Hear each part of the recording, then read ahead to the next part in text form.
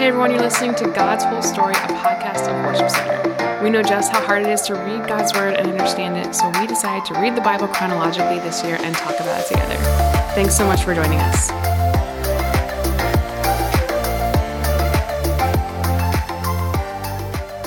Hey everyone, welcome to God's Whole Story. My name is Ryan. I'm here today with Chris. Hey there. We're continuing our journey through Romans. And today you can decide if it was your choice to go through this or if you were just always destined to. Yes. And we're going to settle some centuries old, even probably we're going to solve this? Millennia old debate. We're going to just solve it today? Well, I love that. Maybe that's false hope there for people. All right, so we are looking at Romans 8, 9, and 10, pretty much. A little bit of 11. 11 is tomorrow. So it's 8, 9, and 10. What do you want to hit on first? I mean, I think chapter 8 is just it's a beautiful passage. It's one that we reflect on quite a lot, but it's in many ways, as Paul's gone through this theological journey of sin, salvation, sanctification, kind of towards the end of chapter 8, he just kind of bursts into worship. Yeah. He just kind of is like, this is just so amazing, and just starts proclaiming the goodness of God. He's working for people's good. We cannot be separated from his love. It's a lot of great verses to kind of meditate on in your personal devotions.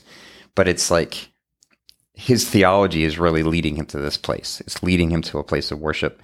And even the mystery of some of the things he's talked about. I think that's part of what Paul worships. So, yeah, chapter 8 is a beautiful passage. And it leads into even deeper mysteries when we get into chapter 9, 10, and 11, which interestingly enough, when Paul gets into chapter 11, he worships again, because he kind of is like, wow, this is just so deep and rich, I'm just going to go back to worship again. So this random worshiping in his letters, it's not just in Romans. Like Paul actually loves to just burst into worship as he's writing. You know, if you envision him kind of as a preacher. Yeah. I think he just gets so into what he's talking about that it's like worship just starts coming out of him. It does. It's pretty compelling. He's clearly very driven by the things he's trying to teach, and he cares about them very much. And obviously, he cares very much about the heart of God and the mission of God. And I think that he actually tries to dive into those topics in 9 and 10. Mm-hmm. We're going to learn a little bit more about the heart of God and also the mission of God. Right. And it is interesting. Some scholars have said Romans chapter 9 through 11 are some of the most difficult passages in Scripture. I think not so much that the actual text is difficult to understand, but just the concepts are so big, and to try to fit those multiple concepts together is what gets so difficult. In fact, entire theological systems have been kind of based off of a leaning towards chapter 9 or a leaning towards chapter 10. But Paul he goes for it. Is there a name for those systems? Like, are they well-known things or? Well, I mean, chapter 9 is kind of an emphasis on God. And I mean, you've got some strong statements like, how can the creature say to the creator, you can't do this? Like, God's in charge. God is the one who decides. God's allowed to, like, he's like the potter. He can take lumps of clay to either be like wonderful decorations or trash cans. And I mean, it pushes some people's buttons. I know when I teach this chapter, if I ever have to take a break right after chapter 9, people are just like, what? Yeah. There's the illustration in here of Jacob and Esau, and he's telling the Jews basically, like, you can't take so much pride in the fact that God worked through you. And just because he worked through you doesn't mean you all are automatically Christians. It's still by faith. It's the same message we've seen. But then he even says, for Jacob, I chose Jacob, and our text says I rejected Esau. Other texts have it even harsher, where it says I hated Esau. Before they were born. Yes. Like in the womb. So it nothing to do with works. Nothing. He just chose, which if you think about it, the big picture, you cannot choose both of them to bring about the Messiah. Like, you cannot actually have two brothers in the lineage of the Messiah. So it wasn't this rejection in the sense that we understand, or the hatred, but it was like, for God's plan to be accomplished, this is the way he did it. Mm-hmm. And I think with the Jews, it's the same way. It's not a rejection of the Jewish people, but since it's always by faith, like, this is the way he's did it. Can you deal with that? Can you accept a God who is not just automatically saved you because you're Jewish? So it does seem like he's building on the idea we talked about, I think it was either yesterday or the day before, about what a true Jew is. And really this circumcision of the heart as opposed to circumcision of the flesh. It's like, hey, this is a continuation of his idea that it's our faith in the promise of God that is bringing us right relationship with God. It's not actually like who our ancestors are. Yeah. So Ryan, you asked what system of belief kind of comes out of this. I mean, this would be a little bit more of the Calvinist Reformed kind of perspective where a lot of emphasis on predestination, election, being chosen, which all of those things are good things. They are not negative things. That's part of the identity of a believer. But what our human nature does with that is we say that if some have been chosen, that means some have not been. Or if some are destined to heaven, then some are destined to the other alternative. And that's a difficult thing. That's kind of a logical conclusion. I don't know if we can fully back that up scripturally, that there is not a verse that clearly says if A is true, that means the opposite is true. It does seem like Paul understands that wrestle. I mean, he goes into like, okay, well, I could see how you're asking. Well, how could this be? How could he choose one and not the other? And then that's when he talks about the clay and the creation. So I think even as Paul's writing this, he's understanding that personal human wrestle, yeah. I think. ESV has an interesting way of saying it. I kind of like it better than the version we're using. It says, what if? Mm-hmm. What if God chooses some for glory and some for destruction? Not a definitive he does, but what if? Because the point here is to the Jews again, basically, can you deal with God that he's doing it the right way? Mm-hmm. Or do you think you know better? That's why I love chapter 9, and that's why I resonate with some of those arguments, is because it forces us to have an extremely high view of God, yes, and his sovereignty and his overall plan in the world. But I do think this is another great way to plug basically God's whole story. Because if you build your whole belief in God on Romans 9, you're going to miss some pretty incredible pieces. Including Romans 10. Literally just turning the page by the same author in the same argument. But it's also, you have to hold these things in tension with the ministry of Jesus. You have to hold these things in tension with the events in the Old Testament. Like, we have to actually build on God's whole story, not just our favorite chapter. I think we also have to hold them in tension with that God is God and we are not. Yeah, of course. Like, we have to embrace the mystery. Mm-hmm. If we can, a God that we can completely understand is a God who's just like us. Mm-hmm. And then why do we worship a God who's just like us? That's kind of weird. Like, I love the mystery of God. Why do we worship a God that's like changed by our every whim? Yeah. Like, oh, I want to go this way. And then all of a sudden God's plan has to shift. Like, some of the parts about God that I just like make smoke come out my ears that I just go, man, I do not understand how that works. Mm-hmm. Like, that's actually the parts I love the most. Yeah. Because it makes him bigger than me. And there can be a lot of faith development in those wrestles. Like, a lot. I mean, don't be afraid to dive into some of these arguments and some of these thoughts, because it can actually challenge the way that you see God, and it can actually firm up ultimately how you deal with God. And I grew up in an era that told you not to ask questions, just to have faith, just to believe. And that's actually pretty damaging, because, like, imagine a God who was up in heaven threatened by our questions. Yeah. Like, wow, if they ask that question, my whole plan's going to unfold. Like, what a fragile God we have if that's the case. But I think he says, ask away, go for it, wrestle. I'm not afraid. Even if you have a Romans 9 and a Romans 10, it's like, how does that work together? Yeah. He's not afraid of that. Yeah. Paul wasn't afraid. And I love that, which probably means we should talk a little about Romans 10 too. I guess we have to go there, huh? So, yeah, Romans 10 would be a little bit more of the other theological spectrum that is based on, like, God uses people and our choices have consequences. Mm-hmm. And this would be a little bit more in the line of Arminian theology. When I was a missionary, I mean, there's some of the great missionary verses in here of, like, how is anyone ever going to come to faith if we don't go? And what a great, like, compelling word to a missionary movement. But if we take that to an extreme, that means, like, God is handcuffed unless we release his power. And that isn't a really great view of God. It's a little weird. Yeah. So I love how this is back to back. Like, you've got God is totally in control, and man, you have a part to play and your choices matter. And there's no, like, in between little explanation of how chapter 9 fits with chapter 10. Paul just lays it out, boom, and it's kind of like, there's no footnotes. There's no 9.5. There's no 9.5. It just is like truth and truth. So I definitely grew up with, like, a Romans 10 mindset where it's like my choices are so radically important they could actually impact God's kingdom. And And what I found just in my appreciation for both pieces of this 9 and 10 is that either of these, like drawn out into the hyper realm, they're actually pretty radically dangerous. Yeah. Because I've seen a lot of people that value their personal choices or think back on their personal choices so much that they can't actually comprehend at the end of their lives that God's love would cover their sin.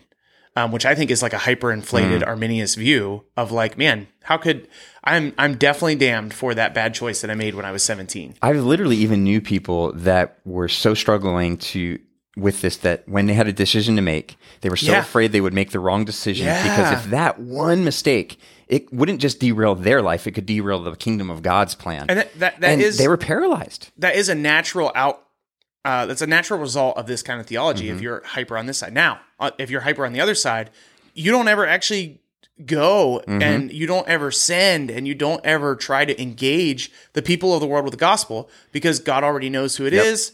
It'll all work out in the end. It's always you. You're always the one that's picked, right? You don't ever find a hyper Calvinist that's like, well, I'm not the elect. Yeah. No offense, hyper Calvinists. But you just want to hold these things in tension.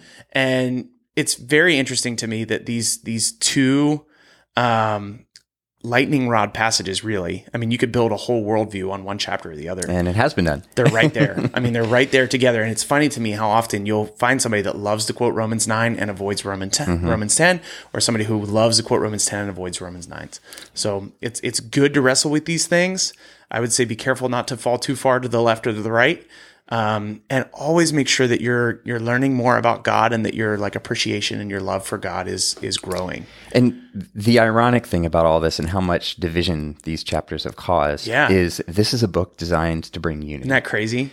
Like, this was meant to bring Jews and Gentiles together. And so in some ways, I think both people groups are being challenged to think bigger, like enlarge their view about God. Like, the Jews need to know, like, hey, if God decides to include the Gentiles, who are you to argue? Yeah. And for the Gentiles, they need to like be challenged, like, hey, this in some ways might have seemed like it kind of fell in your lap, but you've actually got to do something. You've got to go out. You've got to talk to the other Gentiles, especially, and because they need to hear this message too. So it's things that are designed to bring unity often bring so much division. Yikes. That's kind of par for the course. So, hey, we get another interesting passage tomorrow, though. Chapter 11's coming. Here we go. So, see you then. Yeah, we'll see you tomorrow.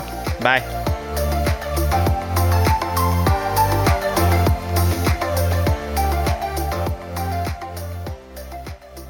Romans 8, starting in verse 18. Yet what we suffer now is nothing compared to the glory he will reveal to us later. For all creation is waiting eagerly for that future day when God will reveal who his children really are. Against its will, all creation was subjected to God's curse. But with eager hope, the creation looks forward to the day when it will join God's children in glorious freedom from death and decay. For we know that all creation has been groaning as in the pains of childbirth right up to the present time. And we believers also groan, even though we have the Holy Spirit within us as a foretaste of the future glory. For we long for our bodies to be released from sin and suffering. We too wait with eager hope for the day when God will give us our full rights as his adopted children, including the new bodies he has promised us. We were given this hope when we were saved. If we already have something, we don't need to hope for it. But if we look forward to something we don't yet have, we must wait patiently and confidently. And the Holy Spirit helps us in our weakness.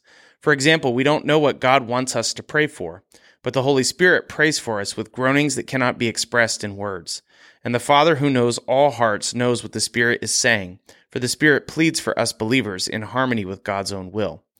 And we know that God causes everything to work together for the good of those who love God and are called according to his purpose for them. For God knew his people in advance, and he chose them to become like his Son, so that his Son would be the firstborn among many brothers and sisters. And having chosen them, he called them to come to him. And having called them, he gave them right standing with himself. And having given them right standing, he gave them his glory. What shall we say about such wonderful things as these? If God is for us, who can ever be against us? Since he did not spare even his own Son, but gave him up for us all, won't he also give us everything else? Who dares accuse us whom God has chosen for his own? No one. For God himself has given us right standing with himself. Who then will condemn us? No one. For Christ Jesus died for us and was raised to life for us, and he is sitting in the place of honor at God's right hand pleading for us. Can anything ever separate us from Christ's love? Does it mean he no longer loves us if we have trouble or calamity, or are persecuted, or hungry, or destitute, or in danger, or threatened with death? As the scriptures say, for your sake we are killed every day. We are being slaughtered like sheep. No, despite all these things, overwhelming victory is ours through Christ who loved us. And I am convinced that nothing can ever separate us from God's love. Neither death nor life, neither angels nor demons, neither our fears for today nor our worries about tomorrow. Not even the powers of hell can separate us from God's love. No power in the sky above or in the earth below. Indeed, nothing in all creation will ever be able to separate us from the love of God that is revealed in Christ Jesus our Lord.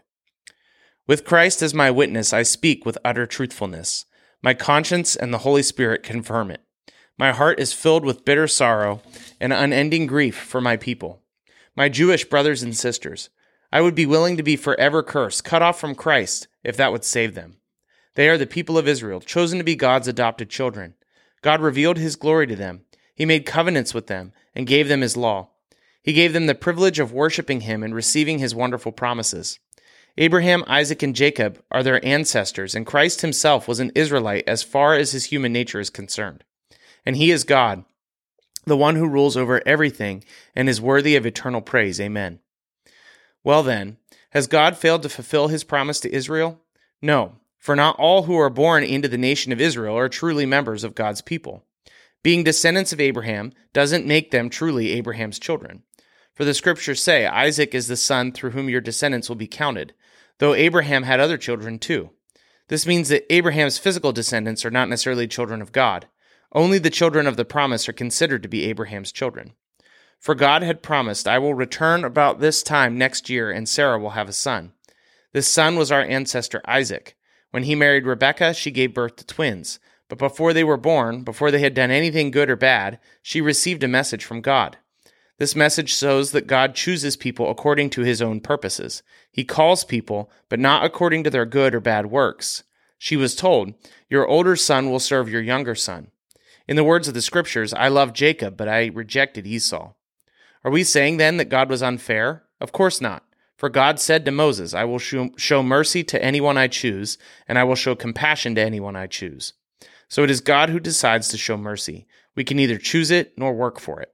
For the scriptures say that God told Pharaoh, I have appointed you for the very purpose of displaying my power in you and to spread my fame throughout the earth. So you see, God chooses to show mercy to some, and he chooses to harden the hearts of others, so they refuse to listen. Well, then you might say, why does God blame people for not responding? Haven't they simply done what he makes them do? No, don't say that. Who are you, a mere human being, to argue with God? Should the thing that was created say to the one who created it, why have you made me like this? When a potter makes jars out of clay, doesn't he have a right to use the same lump of clay to make one jar for decoration and another to throw garbage into?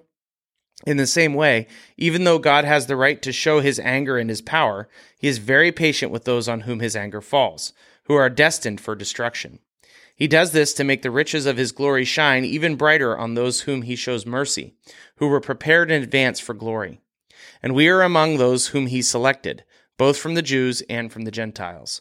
Concerning the Gentiles, God says in the prophecy of Hosea, those who were not my people, I will now call my people, and I will love those whom I did not love before. And then at the place where they were told, you are not my people, there they will be called children of the living God. And concerning Israel, Isaiah the prophet cried out, though the people of Israel are as numerous as the sands on the seashore, only a remnant will be saved. For the Lord will carry out his sentence upon the earth quickly and with finality. And Isaiah said the same thing in another place. If the Lord of heaven's armies had not spared a few of our children, we would have been wiped out like Sodom and destroyed like Gomorrah. What does all this mean? Even though the Gentiles were not trying to follow God's standards, they were made right with God, and it was by faith that this took place. But the people of Israel, who tried so hard to get right with God by keeping the law, never succeeded. Why not? Because they were trying to get right with God by keeping the law, instead of by trusting in him. They stumbled over the great rock in their path. God warned them of this in the scriptures when he said, I am placing a stone in Jerusalem that makes people stumble, a rock that makes them fall. But anyone who trusts in him will never be disgraced. Dear brothers and sisters, the longing of my heart and my prayer to God is for the people of Israel to be saved. I know what enthusiasm they have for God, but it is misdirected zeal. For they don't understand God's way of making people right with himself. Refusing to accept God's way, they cling to their own way of getting right with God by trying to keep the law. For Christ has already accomplished the purpose for which the law was given. As a result, all who believe in him are made right with God. For Moses writes that the law's way of making a person right with God requires obedience to all of its commands. But faith's way of getting right with God says, don't say in your heart who will go up to heaven, to bring Christ down to earth. And don't say who will go down to the place of the dead, to bring Christ back to life again. In fact, it says, the message is very close at hand. It's on your lips and in your heart. And that message is the very message about faith that we preach. If you openly declare that Jesus is Lord and believe in your heart that God raised him up from the dead, you will be saved. For it is by believing in your heart that you are made right with God, and it is by openly declaring your faith that you are saved. As the scriptures tell us, anyone who trusts in him will never be disgraced. Jew and Gentile are the same in this respect. They have the same Lord who gives generously to all who call on him. For everyone who calls on the name of the Lord will be saved. But how can they call on him to save them unless they believe in him? And how can they believe in him if they have never heard about him? And how can they hear about him unless someone tells them? And how will anyone go and tell them without being sent? That is why the scriptures say, how beautiful are the feet of the messengers who bring good news. But not everyone welcomes the good news. For Isaiah the prophet said, Lord, who has believed our message? So faith comes from hearing, that is, hearing the good news about Christ. But I ask, have the people of Israel actually heard the message? Yes, they have. The message has gone throughout the earth, and the words to all the world. But I ask, did the people of Israel really understand? Yes, they did. For even in the time of Moses, God said, I will rouse your jealousy through people who are not even a nation. I will provoke your anger through the foolish Gentiles. And later, Isaiah spoke boldly for God, saying, I was found by people who were not looking for me. I showed myself to those who were not asking for me. But regarding Israel, God said, all day long I opened my arms to them, but they were disobedient and rebellious.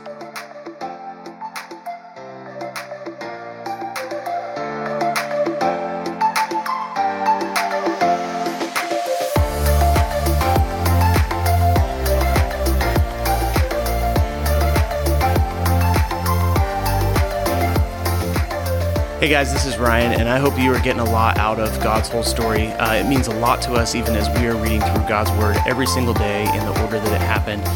If you want to go ahead and follow us, you can find us on Instagram and Facebook at God's Whole Story Podcast. We would love it if you would share this thing with your friends or people that you know, or just share what's sticking out to you. You can either send us a DM, or you could actually email us at podcast@worshipcenter.org. You can email us if you have any questions, if something stuck out to you, if you'd like us to pray for you. And if you want a Bible, if you don't have one right now, or if you want a copy of the one that we're using to go through God's whole story, we'd be happy to send that to you. So go ahead and reach out to us in any way that you'd like. We'd love to hear from you. Have a great day.